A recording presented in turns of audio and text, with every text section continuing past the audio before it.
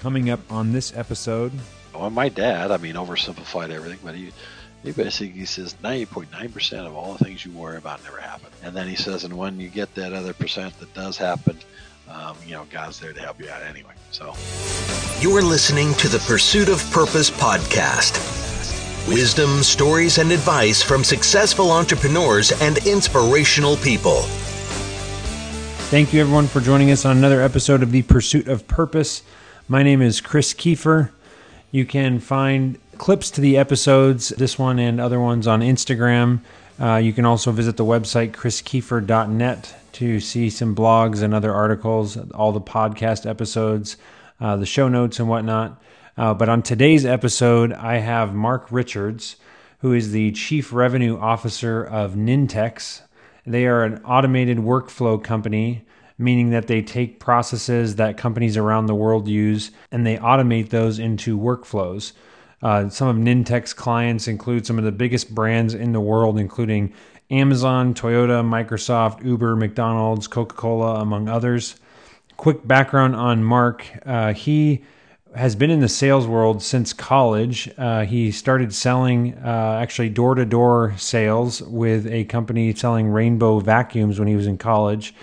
And then he moved into the technology industry in the early 80s and has been in that space since. He started working for a hardware company and then made a shift in the early 90s to the software side of the tech world. Worked for two companies, Marant and another one called Web Trends, that ended up going public. And then his longest stay was at Symantec, which you guys are probably familiar with, the web security and software company. And there he was the VP of mid-market sales. And then in 2013, he took the role of CEO for a company called Event Builder that was in the process of shifting from a service-based company to a software-based company. And then finally, he found Nintex about 3.5 years ago, and he joined their team as their Chief Revenue Officer, and he has been there since. So he's someone that I have turned to in the past a handful of times for wisdom and advice and whatnot, but I'm very excited to share our conversation that we had with you guys. So let's jump into this interview. Thanks for joining us, Mark. thank you for having me.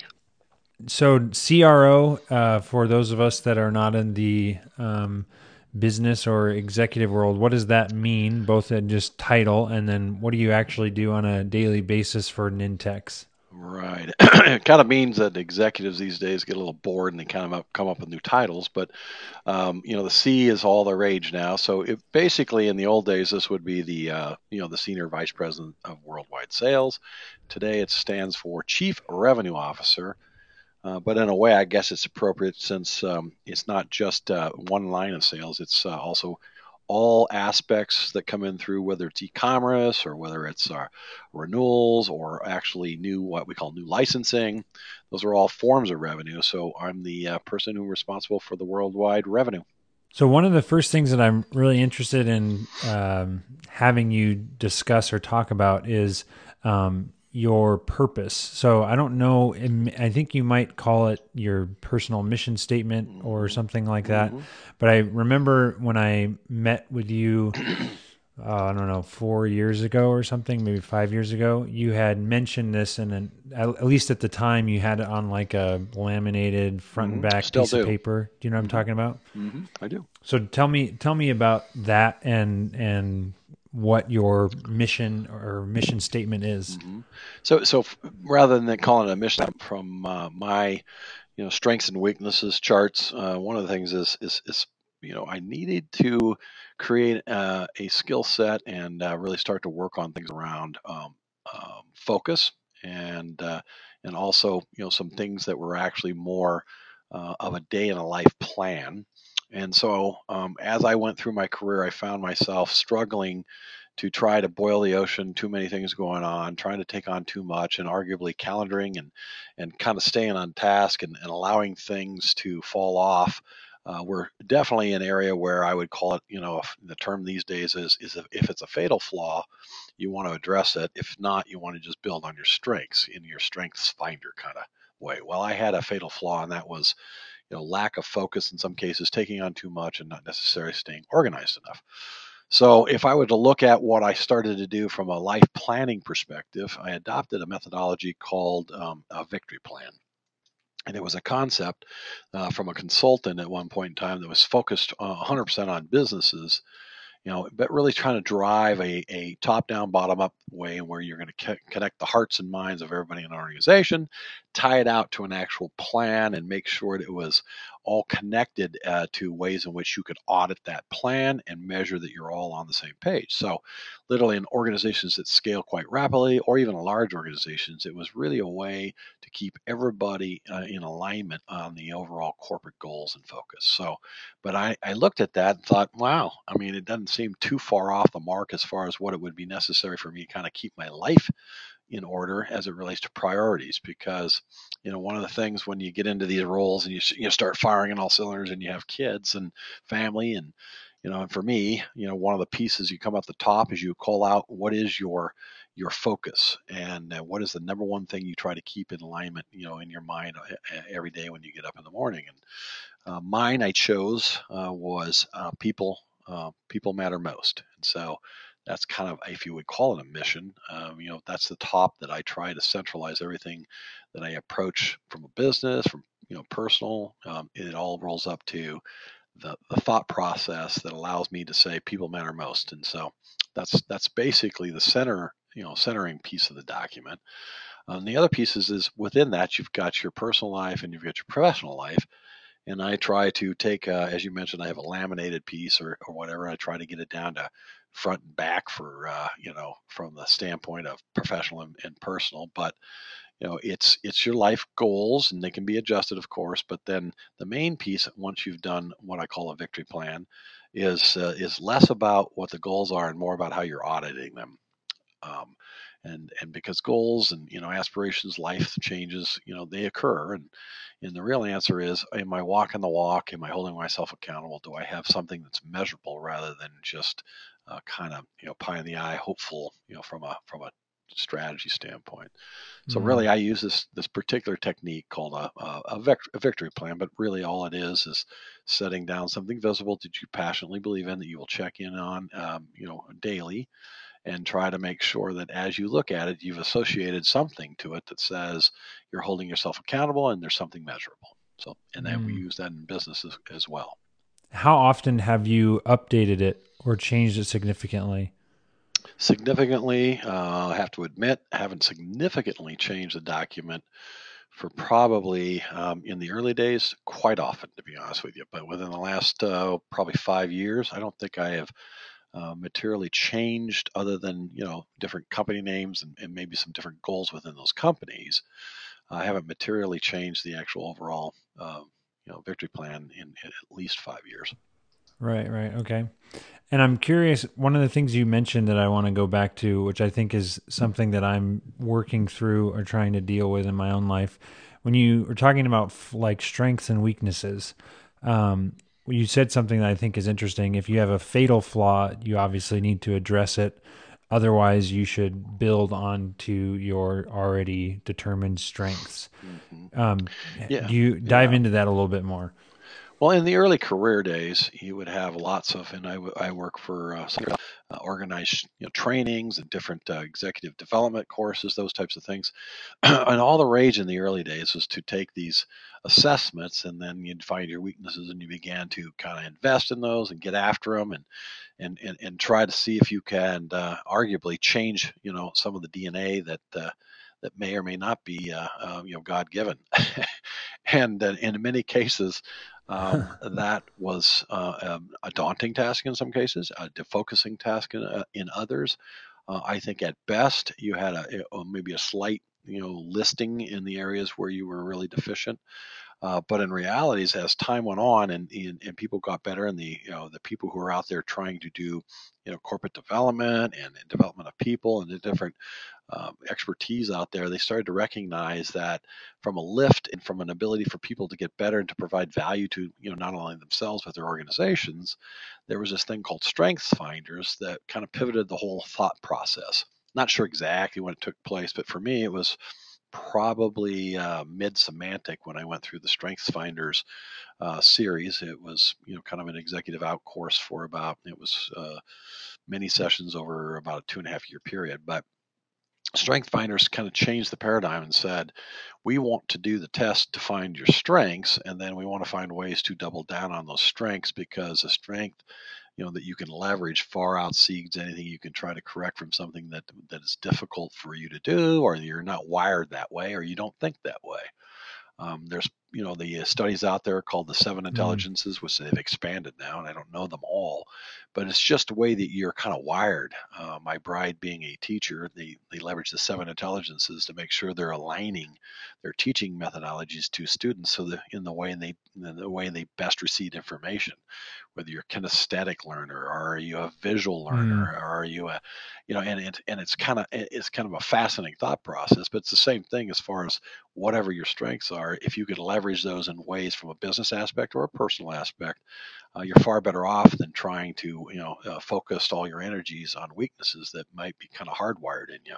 Now, the exception, as you mentioned, was if you have what they call a fatal flaw, meaning it's something you just got to address. Because if it's not addressed in at least a way that gets a passing grade, then anything you do from a strength would be offset by the fact that you have this fatal flaw. So identifying those, addressing those, is important as well. So that's what that was all about. And so the strengths and weaknesses is something that I feel like there's a piece of it that all comes down to self-awareness and just being Uh-huh. very in tune with what your true strengths and your actual weaknesses are. And one of the things Mm-hmm. recently that I was in a conversation with, like, pursuing an opportunity in business, and basically I was told that I was the other members on the team said that I was too aggressive. And the person that I had been doing most of the discussing with, personally, he said, you remind me of me. I think that this is, there's maybe some, like, I was moving too quickly with my proposals and whatnot. Anyways, from my perspective, the too aggressive was a weakness of a characteristic of mine, which I feel like has gotten me to where I am, which is more of like the entrepreneurial side. Mm-hmm. But at Mm-hmm. the same, I don't know if you're following me on this, but at the same I do. time, Yeah. Yeah. I wanted to make sure that I was listening. Like, okay, Mm-hmm. someone thinks I'm too aggressive, and basically what I take that is like, or what they were interpreting was me not taking no for an answer, and coming back and presenting a different option and trying Mm-hmm. different solutions and trying to solve the problem that they had, which Exactly. they didn't So, want, or they didn't like my tactics or whatever.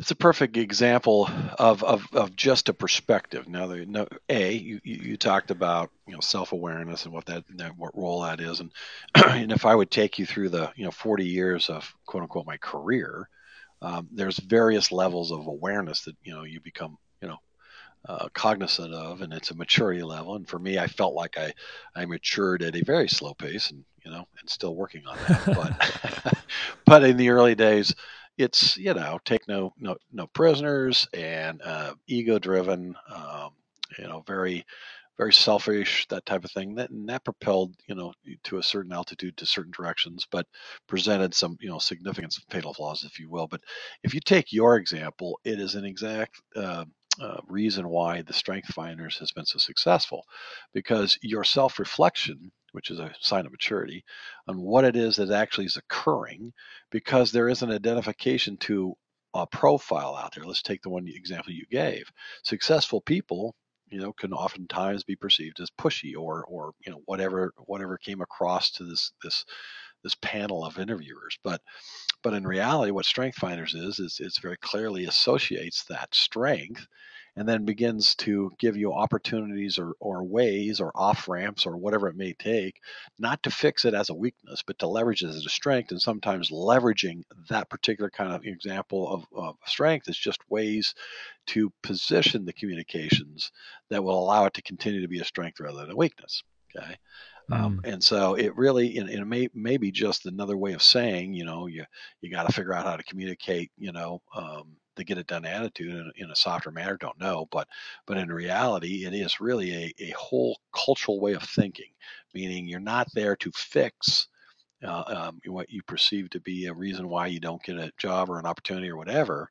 You're there to leverage it so that continues to have better shots at being able to leverage that strength to produce the results you want. Right. Yeah, because I was going to say when I heard that, I was like, devastated initially, just kind of like confused. But then I also went through like being very frustrated and then trying to, as time went on, thinking, was this just, well, first of all, does it keep happening, or is this a one-off incident? And then on top of that, a question I have is when you're receiving feedback, sometimes it's like directly when someone says, I think you're a jerk, and that's directly giving you a characteristic. But other times it's just a result that could have been affected by a number of factors, some of which could have been your characteristics or strengths or weaknesses or whatever. But how do you know who to listen to when they're giving you that sort of feedback on like, I think you are X or whatever, and you have to decide, is this person's opinion of me something that I should take into consideration and change about myself, or do you just kind of acknowledge it? You know what I mean? No, I do. My philosophy comes from my dad, and that is there's no such thing as bad feedback. Okay.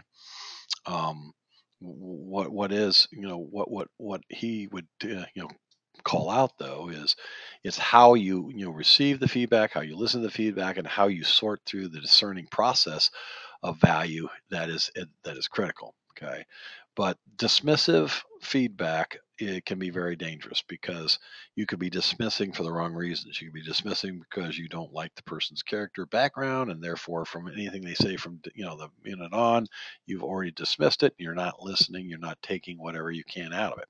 Okay. The other side of it is if you take everything verbatim, then as you mentioned, somebody calls you a jerk, and gee, that's just not all that valuable.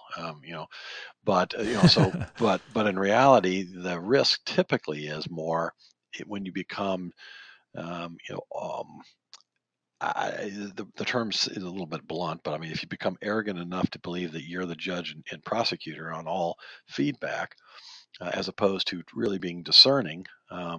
It's like in biblical terms, humility is definitely at the top of traits as it relates to how God looks at our ability to be wise and discerning. And humility requires you to be able to take all feedback and then put it through the proper lens. In many cases, it's a quick lens if they're just going to say you're a jerk, but it is really a characteristic of humility. And the other piece is, as you were talking about, when you go through these processes and you get feedback and you find that you were kind of maybe somewhere along your journey, you got disconnected because you thought you were driving something and that what came back was something different. That also has a tendency to be associated with, humility or listening. Because one of the pieces I would still say, regardless of what your strengths are, everybody has to be a cognizant of how much they're listening versus how much they're talking. And to me, the term we used in sales, it's a PCSS, which is the Xerox foundation of the world. I mean, every sales training you go out there has some foundation. At least latter day sales is in the Xerox methodology. But their term used to be align and raise, kind of a visual they used was an elevator. And you're always checking in and listening, but you would align with your whoever you're talking to, and you'd have your conversations, and then you'd have your questions to see whether or not you were on the same floor. And if they were not, then you needed to drop the elevator and realign until you could start moving up again. And so as many times as it requires to align and raise, and at least at the end, you typically will know where you are. You won't have the surprise of I came across that way, and so that's kind of a technique that we used to use in the early days of sales, and it was called aligning and raising. But again, it's just no other word other than being self-aware and being a great listener. I like that. That's good. One thing as far as strengths for that I have noticed, and I think I've mentioned this to you before, but this is like the one story about Mark Richards that more people in my life know than anything else. And that is that I don't necessarily say you because they don't know who you are, but I just use this example of, I think it was when you were at Event Builder. I can't remember what it was for, just career advice or something, but you said, "Hey, come by my office, and I'm happy to get lunch or chat or whatever." And I remember getting there, and you were finishing up some other stuff, so someone else came out and said, "Hey, it's going to be another 15 minutes or something," and which is nothing new, that happens all the time with meetings running over. But I knew that there was just a lot of stuff going on in your office, and you obviously were very busy. And this, trying to squeeze me in, I just felt like, wow, this is like, I don't even know if I have anything that is worth the time to meet with you, because I just appreciated that. But the thing that was crazy to me is that once I got into your office, you like said, "Hold on just a second," and basically cleared off your desk. And then you had like that L-shaped desk. So one side of it there was nothing on it, and you were just looking, and all of your attention was focused on me and listening to whatever it was that we ended up talking about. And I'm curious if that's something that, because I feel like there's two things. Some people that I've actually had meetings with that obviously were busy would have maybe tried to jump into a meeting that they weren't quite prepared for, which is not what you did. You wrapped everything else up so that you could be focused. And then other times I've been in meetings where people are just, you can tell that their mind is in another place, or they're thinking of other things on their to-do list. But I didn't get that sense from talking to you. And I'm curious if that's something that you intentionally work on, or if you were like naturally good at that, or if you remember times being like when you get called out and all of a sudden you were like, "Oh crap, I really need to pay attention." Yeah, no, it is. I mean, you back into a bunch of stuff in life, that actually reinforces itself till you finally get into something you can control from a routine perspective. And as I mentioned, my challenge was always, kind of a focus piece, and trying to do too much, and really trying to maximize time. And in the efforts of maximizing time, you often do multitasking things that actually cost you time, and so prioritization and time is money and all those sayings and everything else. I needed to boil it down, and over time I've tried to refine this. So I have, as you mentioned, there, you try to keep focal points in your life. You try to center yourself as many times as you possibly can in any given day, for me anyway. And so mine, my overall messaging is, people matter most, and it's a soundbite. But then you associate your behaviors. You try to get in the habit of saying, as you're doing things, small sometimes, but larger in others, are you really intentionally looking at it from a perspective that people matter most? Okay, so if that's the resonating factor, that's great. Then underneath that, I needed help. So my other mantra is focus precedes success, meaning for me, it doesn't matter. At all times, I need to be thinking, am I focused? Okay. It could be associated with a business plan. It could be focused on what I am doing as it relates to going to a meeting on what I'm trying to achieve or whatever. But in reality, that focus can be all the way down to the very tactical piece is, as you mentioned, am I focused on leveraging the time I have? And at any time, am I focused on what it is that the intent is? And so I found that I was, regardless, it was a huge challenge for me to stay focused. And so trying to create those little, checkpoints and everything else, because really, from time, any guys that you go out there, you have respect for, let's see, that achieve things, whether you respect them or don't respect them, one thing you will notice that they have in common, if they're successful as it relates to what they're trying to achieve business wise, is they value time. Okay. And if they give you a piece of time, some will handle it graciously and others will be very blunt. But if you come in and you've got an appointment, let's say, and you've basically secured their time, to your point, and you come in, they will give you that if they're good, they will absolutely focus on you. But in some cases, you darn well better not waste their time. Mm. So it's an interesting double-edged sword, but it absolutely is critical that if I say I'm going to commit time, which is critical, then I need to make sure I'm present. And that fits into people matter most, because they do. I need to be respectful and respect your time. It's not just about my time, it's about your time. And so that respect means people matter most. Second, I need to be focused, which is another one of my mantras. And then you need to do the right thing right. So the last piece of it is one that I've been working on for about the last 15 years. There's always a very clear right thing, in my opinion, but doing the right thing right has always been something that I was challenged on and actually had been called out on in certain cases. And so it really helped me to say, that's a little saying that helps me to kind of double check this fact that something may be obviously right, but the ways in which you do things may not obviously be the right way to do them.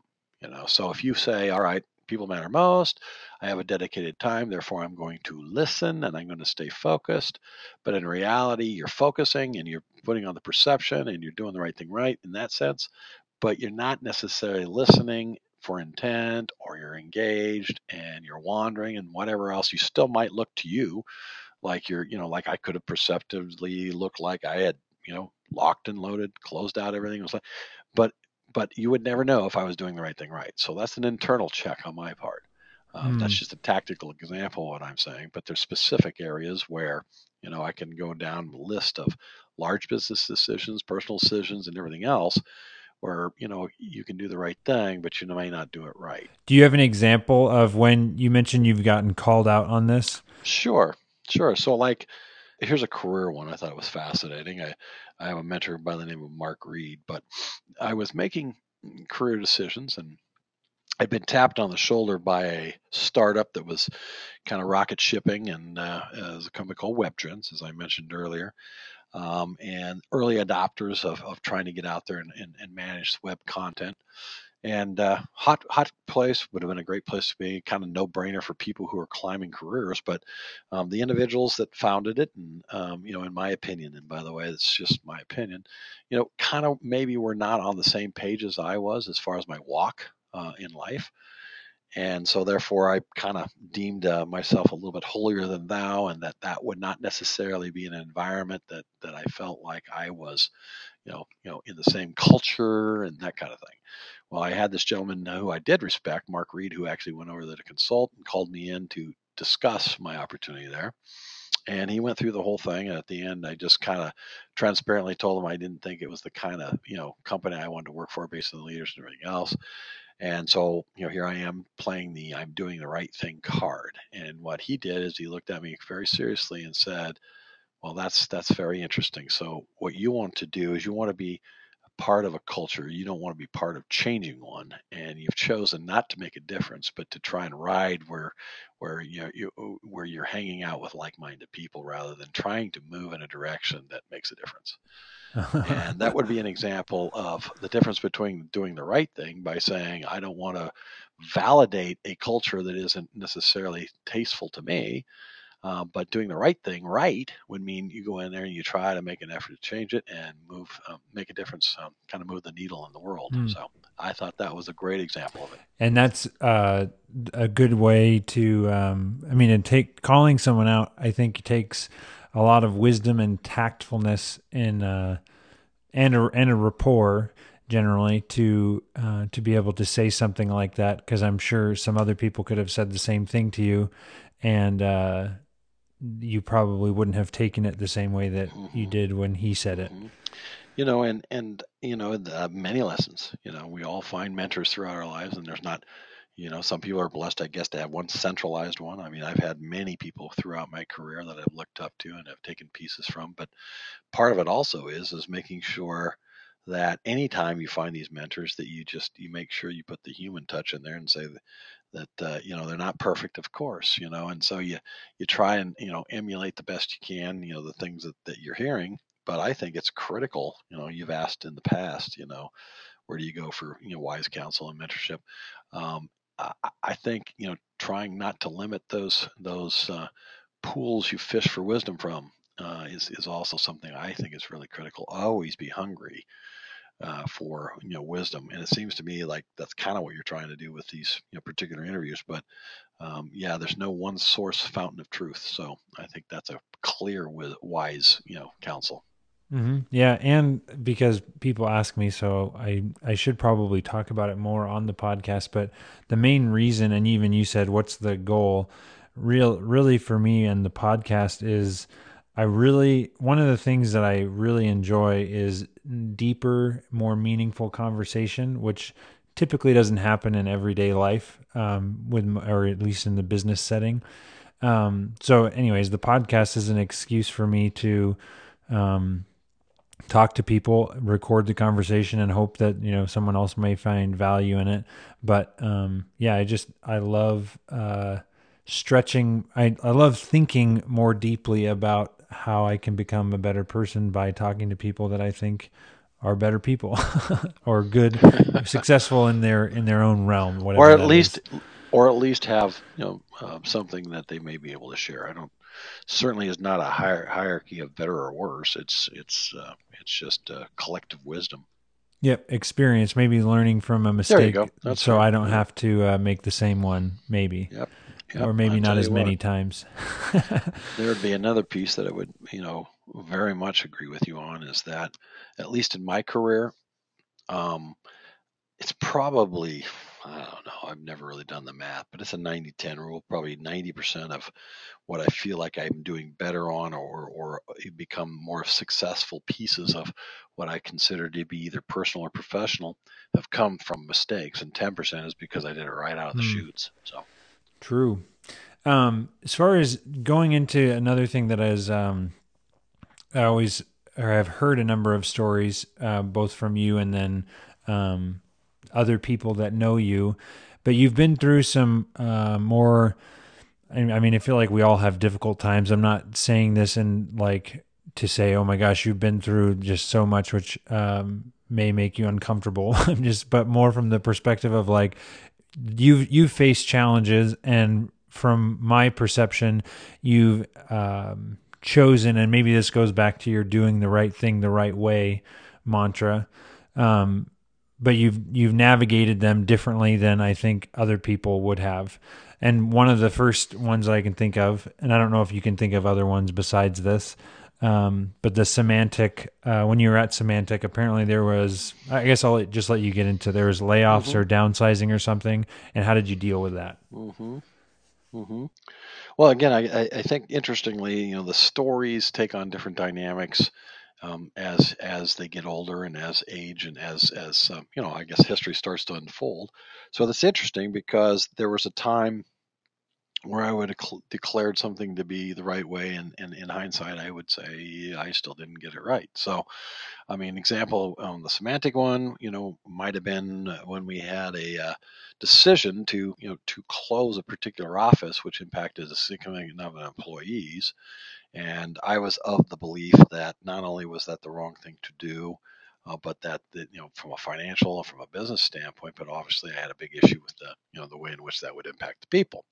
So first of all, I went at it from a standpoint of making sure that I attacked it, what I consider to be to keep the company completely informed of the ramifications of the decision. So I think this is still correct. I think it's my responsibility in a company as an executive to make sure I'm presenting, an argument that is cohesive and coherent and actually brings up good business points so that they have information, as they make decisions like reduction of forces or reducing, footprint of people and locations or any of those types of things are pretty important. So it is my responsibility to make sure they have good data to make good decisions. So that part I still think I did correctly. Once I recognized that my decision was still not going to be the one that was going to be evoked, and they were going to move in a different direction, I continued to try to press too long. So, in my opinion, I was doing nobody any favors by kind of living in a denial world as opposed to moving forward to make sure that whatever decision, this is what we call the northbound train, but I mean, where I wouldn't want my people when I make a decision who work for me to continue to battle something that's already been decided. So that is, the classic get on with it, make sure that once the decisions, have all the input in the world, before the decision is made. But once the decision is made, you need to get on board and execute, as one team. I feel like I didn't do that. I didn't accept the decision well enough. Felt like I was still standing on righteous grounds, and that was not necessarily doing the right thing right. Now, some people thought, "Wow, look at he's fighting the corporate," and they gave me a lot of credit for standing up to the man or whatever it was. Don't know, but again, I feel like that was selfish and arrogant on my part, and necessarily wasn't doing the right thing right. Then the second piece was, as I looked at it, and once a decision was made and they were going down that direction, I finally got to a point where I had to accept that part of it. I began the process of making sure that as I was doing this, that I was out, finding these people jobs and finding the places to go. Um, had I, maybe, been more transparent about the process, and not necessarily elected myself their spokesperson to try to save them, I think there may have been a lot of the folks that I was defending or trying to, make sure they had roles and responsibilities to go off and start their next generation career sooner, and probably in a more proactive manner on their own, so they could take full ownership. I felt like, in hindsight, I was playing, my term, but playing a little too much God, and thinking I was overly, responsible for taking care of them, as opposed to what a father ought to do in his own family as well, is make sure that, you protect them in one aspect, but make sure that they are taking on the responsibility to take care of themselves, so that they can scale in ways that are much more healthy and sustainable. And so, I mean, I know the story that most people tell, or maybe the one you've heard, maybe I told you, that I went at it from an aspect where, and I was pretty proud of the fact that I had placed everybody by the end of it.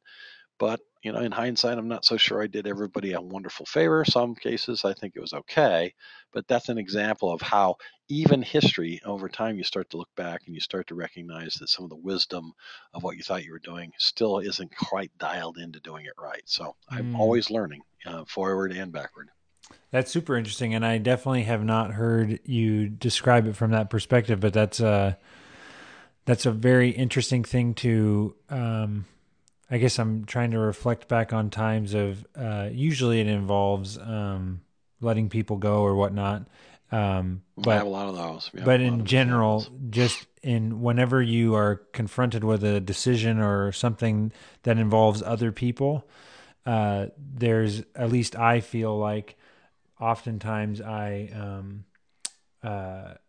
I want to help them, or do more for them than I probably need to, Hmm. and it ends up just hurting them in the long run, Hmm. whether or not they or I realize it. It's a form of enablement that ends up not helping anyone. And obviously, when you're enabling somebody, they're obviously not doing what you want, and you're allowing them to atrophy their own muscles. But yeah, it's hard. It's hard to discern that. I mean, I always talk to my bride Julie, and I talk about this often. I mean, there's examples that were just I mean, just horrible, separations, and and firings and things like that in my early career, that I might have done better than I did in my latter career, because something I cherish is some of those people, that I was maybe a little less, hypersensitive to, or felt like I was responsible for making sure I nurtured them or whatever, have come back and are probably my more valuable feedback, for in order, not for my ego, but for the fact that I did the right thing right. Where they said back, and some of them were nice and saying thank you, and others would say, "You jerk! I went on to be wonderful, and you suck." But both cases were, kind of validation that I did the right thing. In some cases, not for my own ego, because one of them was saying, "Hey, I'm now vice president of something that's in a different walk of life, and I wouldn't have had it if you weren't such a jerk." But it's still validation that the right thing is there. And then there's others uh, that say, "Hey, you changed my life." And these are the ones we love. They send you the notes that say, "You changed my life. You had this word of wisdom. I latch onto this. To this day, I still say focus precedes, whatever." And those are the ones that you love, because it builds your ego and you feel like you're making a difference. But quite frankly, the ones that actually, either a, you just got them in the right place, for your own selfish reasons or whatever, but they go off and do their, what they need to be doing, theoretically is probably more impactful than the ones that just want to tell you that you gave them a couple good sound bites. But anyway, so it's mm. interesting.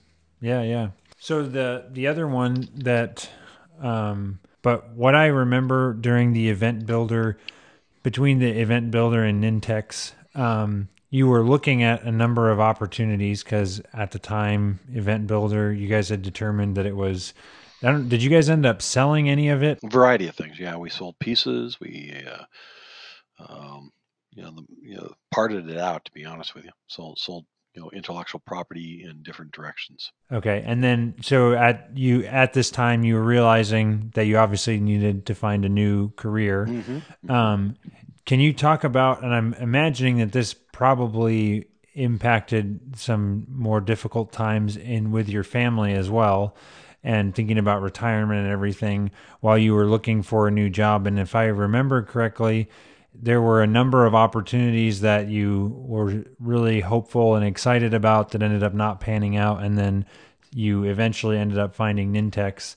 But I don't know if there's Yeah. any nuggets or things that you found valuable in that experience. Well, I'm still sorting through some of them, but I mean, again, from an event builder perspective, coming off a good 12 years in a large organization, and felt like the experiences I could have gained could help out and drive a smaller business.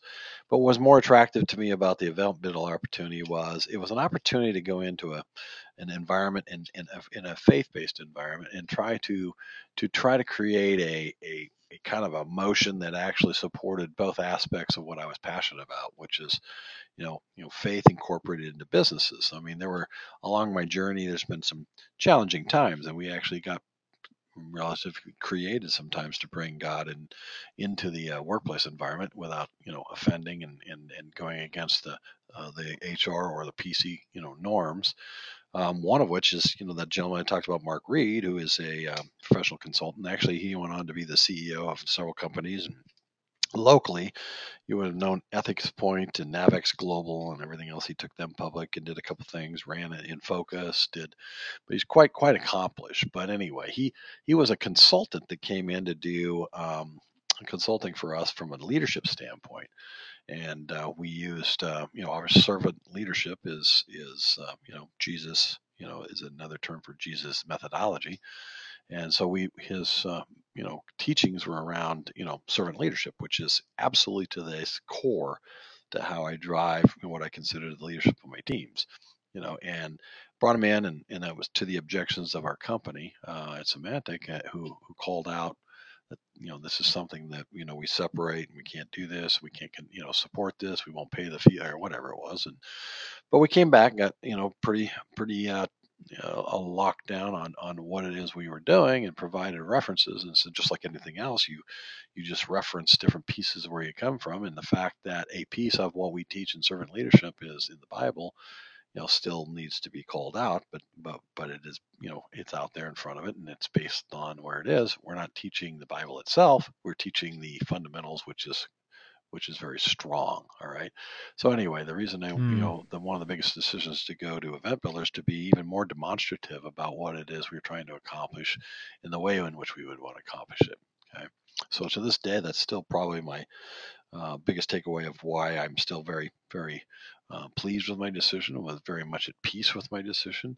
Now, if you talk to some of my children and some of the other folks around me, business colleagues, that type of thing, there's still a lot of thoughts that may not be in alignment with that because of what it did, both from a standpoint of career, for a while, as well as financial position, as you mentioned, retirement.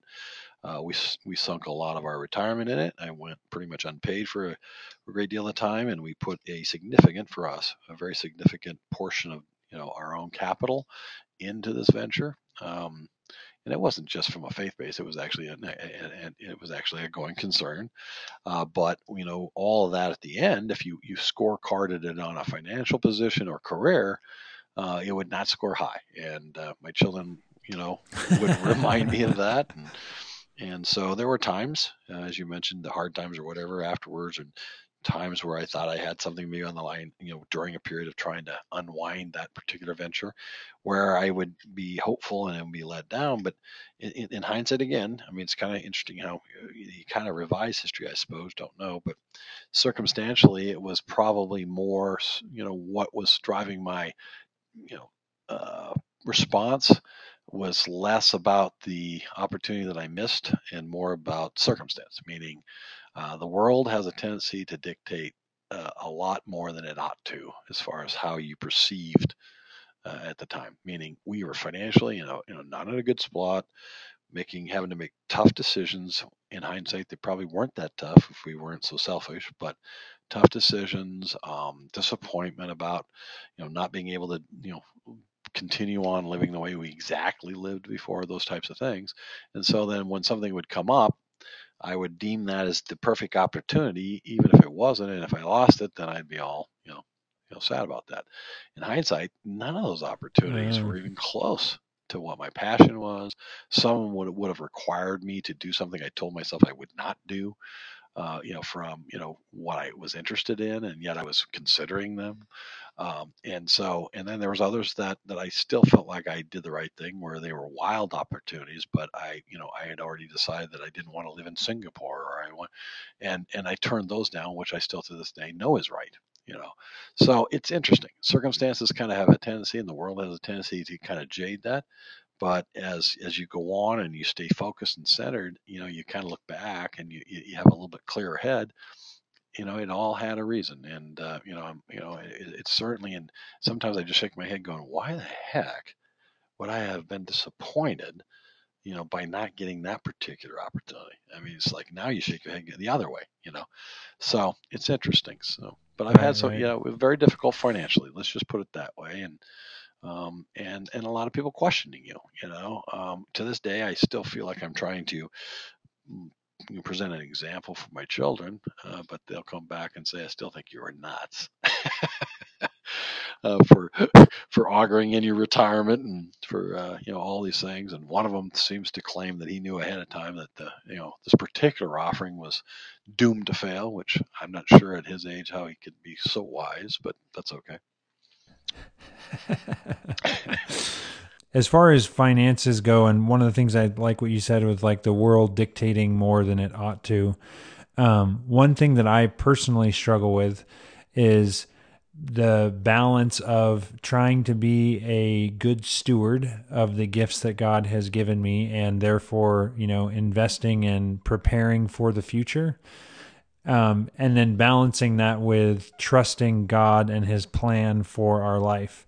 I believe that if I focus too much on security and investing in the future, there is a possibility that I could end up not relying on God because I think or believe that I have kind of,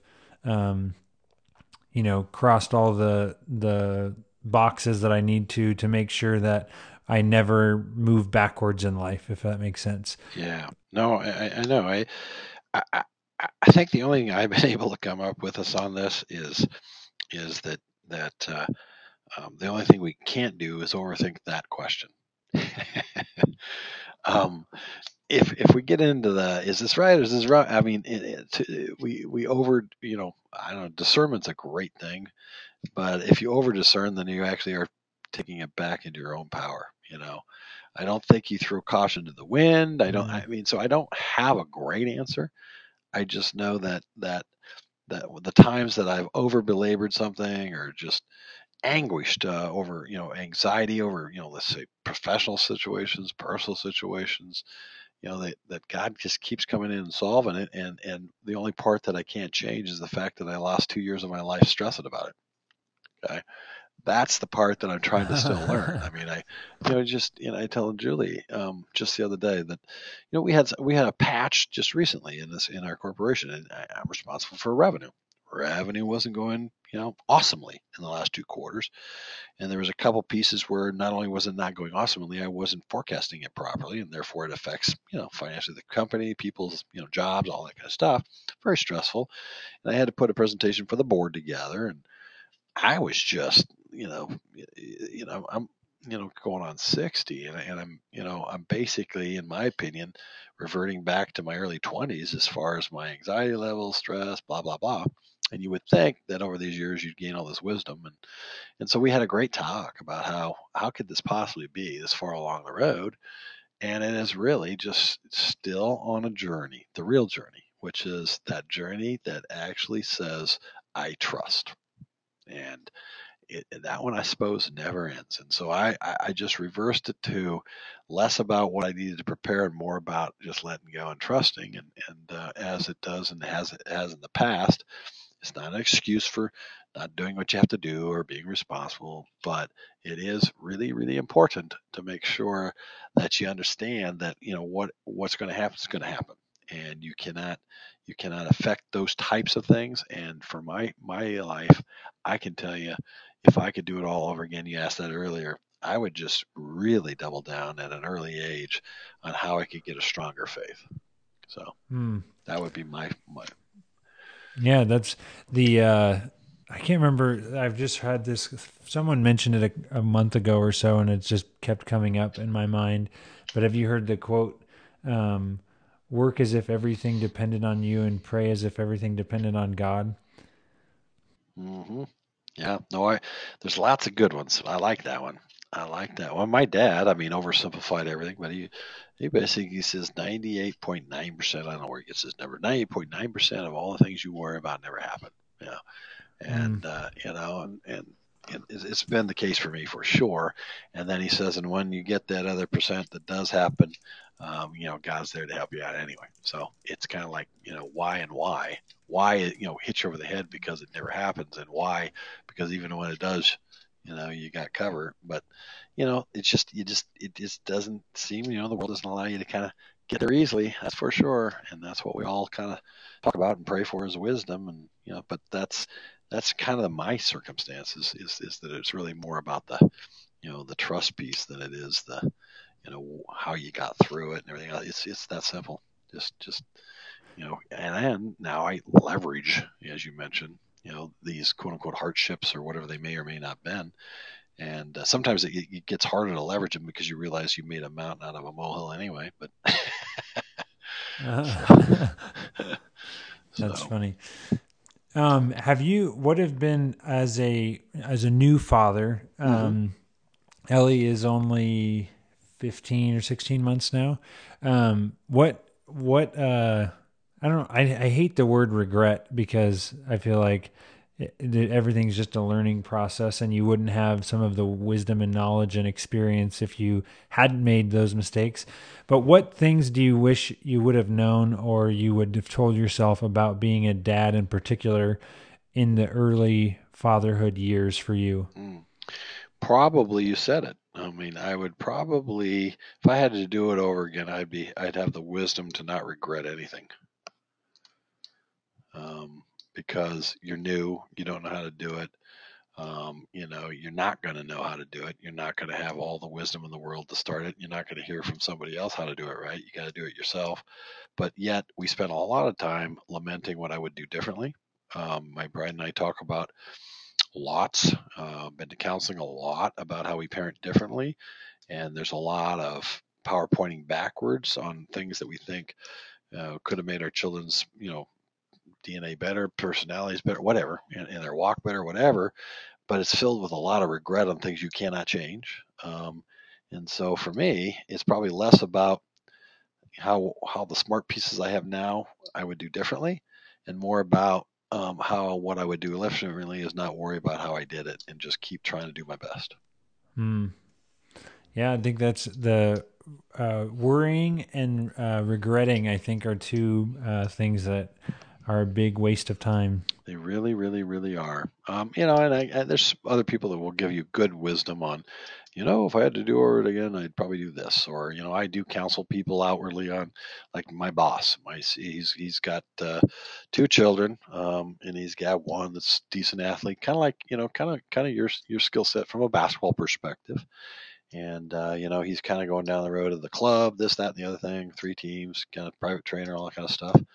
And I would tell him I regretted, and I think Bradley and maybe even Shane would support me on this. I regretted that we did that route, that we, got them all up to their D1 scholarships, and then they ended up being burned out, didn't even take them, and that they missed out on, some of the things that might have been more fun, more rounded. They missed out on a few things that I got to do when I was a kid that I talk about with great love and desire, to be able to look forward to all three sports and all three seasons. And I remember excitement, for when football started. I remember excitement for when football ended, because we were playing basketball, and they never got to experience that. And in my opinion, those are things that are tactical things that I still do, but they're not the big picture things. But I will counsel them, say, I think you're missing out here. I wouldn't jam them down one route. I wouldn't be buying them personal coaches. I wouldn't be, it's just not that helpful.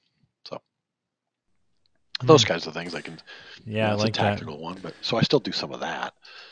Natalie and I have talked about that, and I feel like I've heard, maybe it's just the age of the people, like our parents, her parents have said this, but just wishing that they would have introduced more life sports, as opposed to, because Natalie was also kind of a, what's it called, the AAU Mm-hmm. type of, for softball, Mm-hmm. and just basically their entire life from like age 8 until, well, up to college, and for Natalie through college, was just sports, which is good.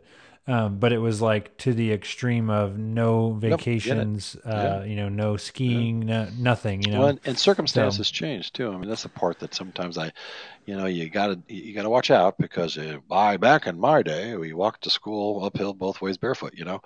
Um, and I do that now. I mean, because quite frankly, I remember this vividly. But I'm telling people not to do that. What we did, with our kids and everything else. But when I was growing up, skiing, gosh, we skied, we fished, we were in McCall. We spent 3 months a year in Idaho. We'd leave, and I ended up not playing baseball because I'd make the team and have to quit, all that kind of stuff. But in this day and age, there really is a difference. Meaning, I still loved football. And I guarantee you, if I had the level of dedication I have today for football or whatever else, I wouldn't be able to play three sports. And so it would require very tough decisions. We were allowed to have life sports. Hell, I mean, tell me whether your basketball coach, at least I know at Jesuit they wouldn't, your basketball coach is not going to let you ski. All right. So right, yeah, they can't actually not let you're you. not going to They play would just, basketball. yeah, Yeah. exactly. It would be a very Yes, you would poor you would be decision, and cut. they made that very known. For whatever reason they Yes. decided, but you would be cut. And so for me, Uh-huh. I look at that and say, if I'd been presented with those kinds of circumstances, I'm not sure what I would have done. So introducing life sports, great, but I'm not sure I would trade my experience for playing basketball for being introduced to the way in which I skied and raced. And Mm. yeah, I don't know. I mean, I'm not presented with those kinds of tough decisions. What I would say is the all year round personal coach, that I think is over the top. When you start getting into the area where you feel like you're adding 0.001% of physical attributes to an individual in order to give them that one last edge, I mean, that's over the top. I mean, kids either got it or they don't. There's nobody going Right. to go play pro basketball because they went and played club. I Right. mean, Right. if you're Damian Lillard, you Yep. have the skills to do it. And club might have made you slightly better in the NBA, but it's not going to make the difference whether you make the NBA. Right. Right. So True. anyway, Yeah, there's a lot of physical things, especially in those basketball, yep, football, there's a lot of God those gifts ones. that. There's a lot of things you Yep, can't yep. control. Anyway, Jumping into the last topic of retirement, what is retirement for you? How do you define that? yeah. Um, don't know yet. I mean, again, it's something that I guess I kind of alluded to throughout this conversation, is that when I look backwards, what I thought I would, be telling you now is different. All right. So I may have had a vision of what I thought retirement is, but that has shifted, meaning, gee, I remember when I was in high school, I just basically would say, hey, in those days we actually had three-piece suits, and people say, what do you want to do? And I said, I want to wear a three-piece suit, carry a briefcase, and go to lunch. And that was my whole goal. And then it became, the classic in the yuppie years. want to drive really nice cars. I want to have really nice stuff. I want to have my Rolex. I want to have my, and I want to retire when I'm 40. You know, and no one. You said the word as a target to show how successful you'd be, as opposed to what the heck you would do when you're retired.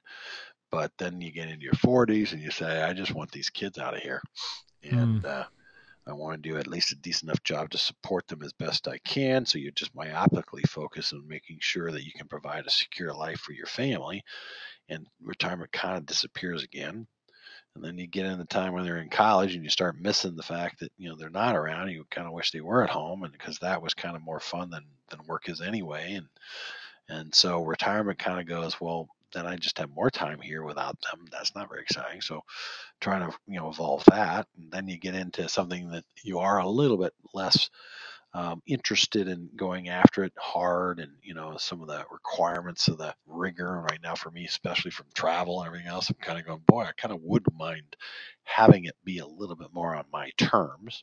And so right now, I would say retirement looks to me like continuing to try and figure out ways to add value, and value meaning people matter most, and taking some of what may be wisdom, maybe just experience, don't know, could be the same thing, and helping these kinds of things you're talking about here, or company boards or whatever, and but being in more control of that time, having more time to maybe do things that I may or may not do. I don't know. Sounds good to me as far as what I want to be like as a human being, but doing more volunteer stuff.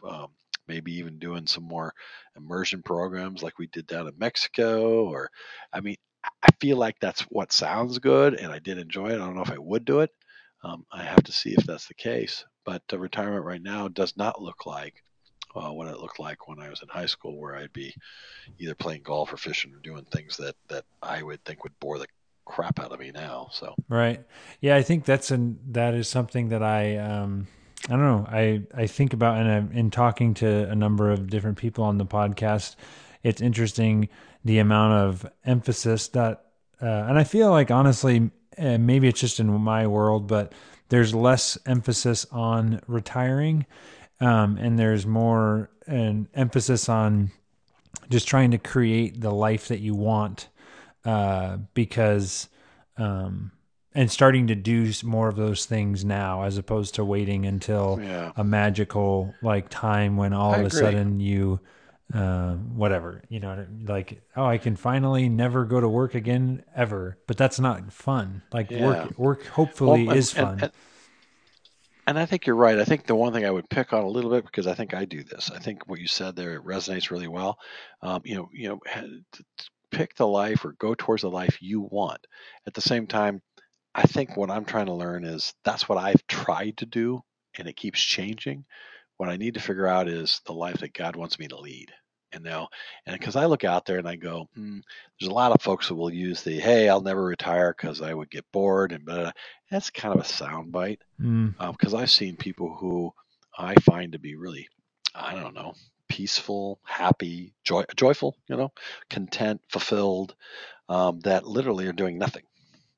And does that mean they're lazy? Does that mean they're not driven? I don't think so. I think it's just they're at peace with themselves. I mean, I look at Debbie and Ron, my sister-in-law and brother-in-law. Ron retired, I don't know, 5 years now ago, I guess. So he was 55. He's the exact same age I am, and really didn't have much to retire on. But they're very humble in how they live and everything else. And I figure, well, what's he going to do? I mean, he's going to get up in the morning and piddle around or whatever, and maybe kind of work in a shop, kind of not. That would drive me nuts. And and he's peaceful and he's happy. He umpires in the summer. He really doesn't have much to do, and I'm sure there's times where he's bored, but he's coming across extremely peaceful and content, and that's being right with God, and what it is He has you to do. And some people, arguably, are wired for God to just be on it all time. Maybe, don't know. But I think there's another side of it that says it's less about designing something for what you want, and maybe trying to understand what God wants you to do, because there's those He might tap on the shoulder and say, no, you ain't done yet. mm, And I really believe that's why, and I learned that lesson from my bride. I mean, she really put her heart and soul into raising 5 kids, And God said after the last couple got down to the final stretch, I need you back, making a difference in these areas. I know you want to rest, but I need you back. And so I watch what she's doing at Valley right now, and how that little pebble in the pond is rippling out and making changing lives. And I'm going, man, you really are demanding, but wow, it makes a difference. And so I'm watching. So I don't know, maybe that's something that God will have me do, or maybe I'll be kicking back and supporting how she can make sure that she can continue to do that for herself. Don't know which it'll be, but she's definitely changed my perspective on what we ought to be doing, because she's not going to slow down. She's going to ramp up because she's being called. It's not a choice. I mean, it's just she's making a difference, and she's got to keep listening to what God's asking her to do. So hers is a little bit more noble, in my opinion. Right, right. It's it's not trying to make cash so you can fund a lifestyle. It's trying to make time so you can change lives. It's a big difference. Right. No, I like that. I think that's a good reminder for I can't remember who told me this, but basically everyone, prays for God to show you what it is he wants you to do. But there's this priest I was talking to that said, you need to first, before you pray that prayer, you need to pray that God gives you the desire to want to do what he wants you to do. Because oftentimes we find, like, we probably know or have a better idea of what we're supposed to do than we want to admit. We just don't want to do it. At least that's how I am. Yeah, and admit what those conversations are. Yep, yep, yep. You and my bride, you're very similar in the sense that I'm still working to get the relationship where I recognize that's God, yeah, that's where, not, I'm in the same but place. she'll literally, in the middle of something, we'll be sitting and she go, really, really? I mean, you're going to make me do that? I so don't want to do that, and I'll go, what are you talking about? And she'll tell me what's going on. I go, don't do that. That's a pain. I mean, why would you do that? And she's going, because I don't want to. It's the right thing to do. And I think about it, and then she goes, I hate when he does this to me.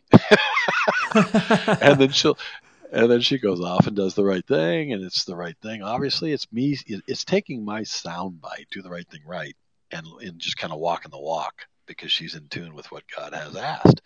And I tell you, I've never seen, and I'm sure she's made decisions that went against what God's will was and all that, for sure. Tons of them. We're all sinners, but as the scorecard goes, she's kicking butt. She really does make hard decisions when she's just does not have the desire. So the prayer you're talking about, that priest talked about, I guarantee she was blessed with that, because she will, desire would probably be a strong word, but she does do it. Right. She does the hard thing. She does do the hard thing. So, last several questions. Are you happy with where you are right now? Well, tactically, probably not, in the sense that I'm just really tired of traveling. But back to that conversation we just had, I think God says you're not done. I do believe that despite some of the setbacks and everything else, I can see things from a business aspect right now where I'm actually making a difference, where I think I need to continue to make a difference. And so I got to pick myself up, dust myself off. There's personal stuff that also makes me anxious not to travel so much. Julie, the kids, things around that. So I'm constantly trying to make sure that I'm praying, and that I'm not just doing what I think, but I'm still getting messages and thoughts that I got to keep doing it. But if I would design the world's term, am I happy with doing what I'm doing? I would say I'm still anxious about not from a personal standpoint and a comfort standpoint. I would say the world would say I'm kind of anxious, so that's not happy, but I'm peaceful about the fact that I'm still doing the right thing. Gotcha. Okay. That's that's a complex answer that It's I need to weird. think It's a about. weird answer.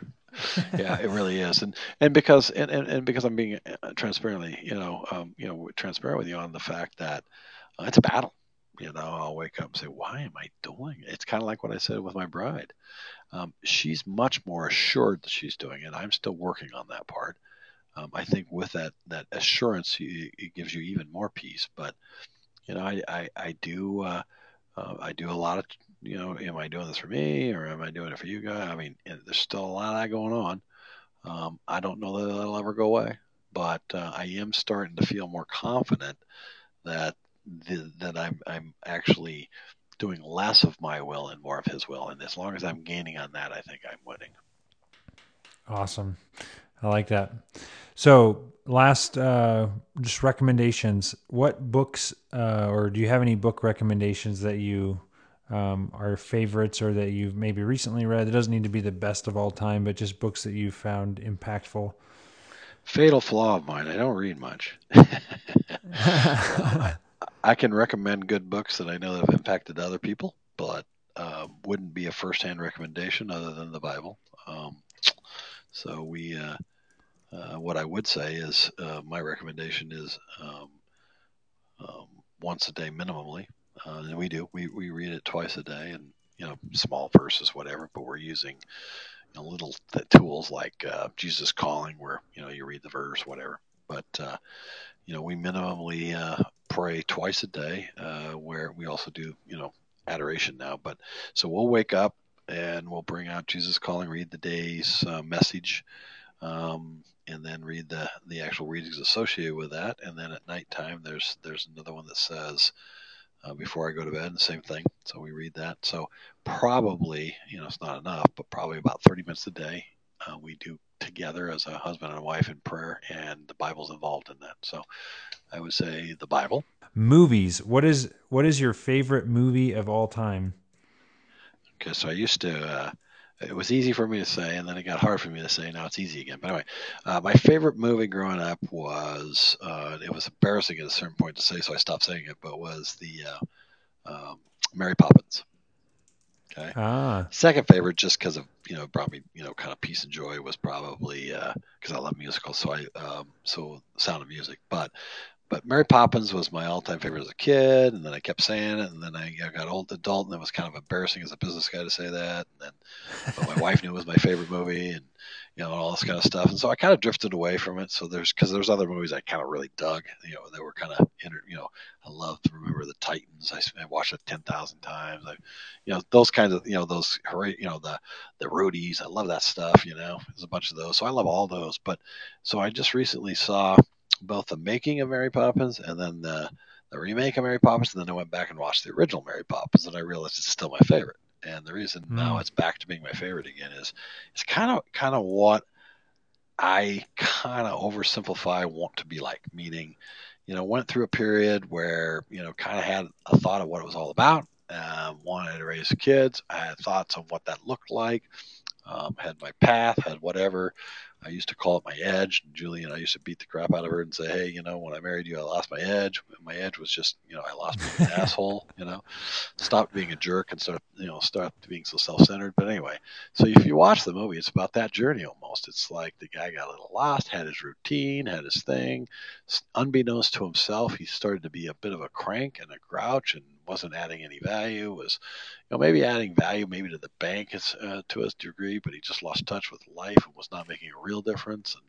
And then all hell breaks loose, and he kind of pushed back a little bit, and it turns out to be all in the end for the betterment. It's just the happy joy of Hollywood, but it actually is kind of the walk that I've been on, and I just thought maybe that's something that got in my heart when I was watching it as a kid, is that it was kind of my life story and a little bit of a cute musical. So I love that. I don't think I've mentioned this to you before, but you've seen or have you looked up movies on IMDb I don't even know before what that to is. No. see ratings?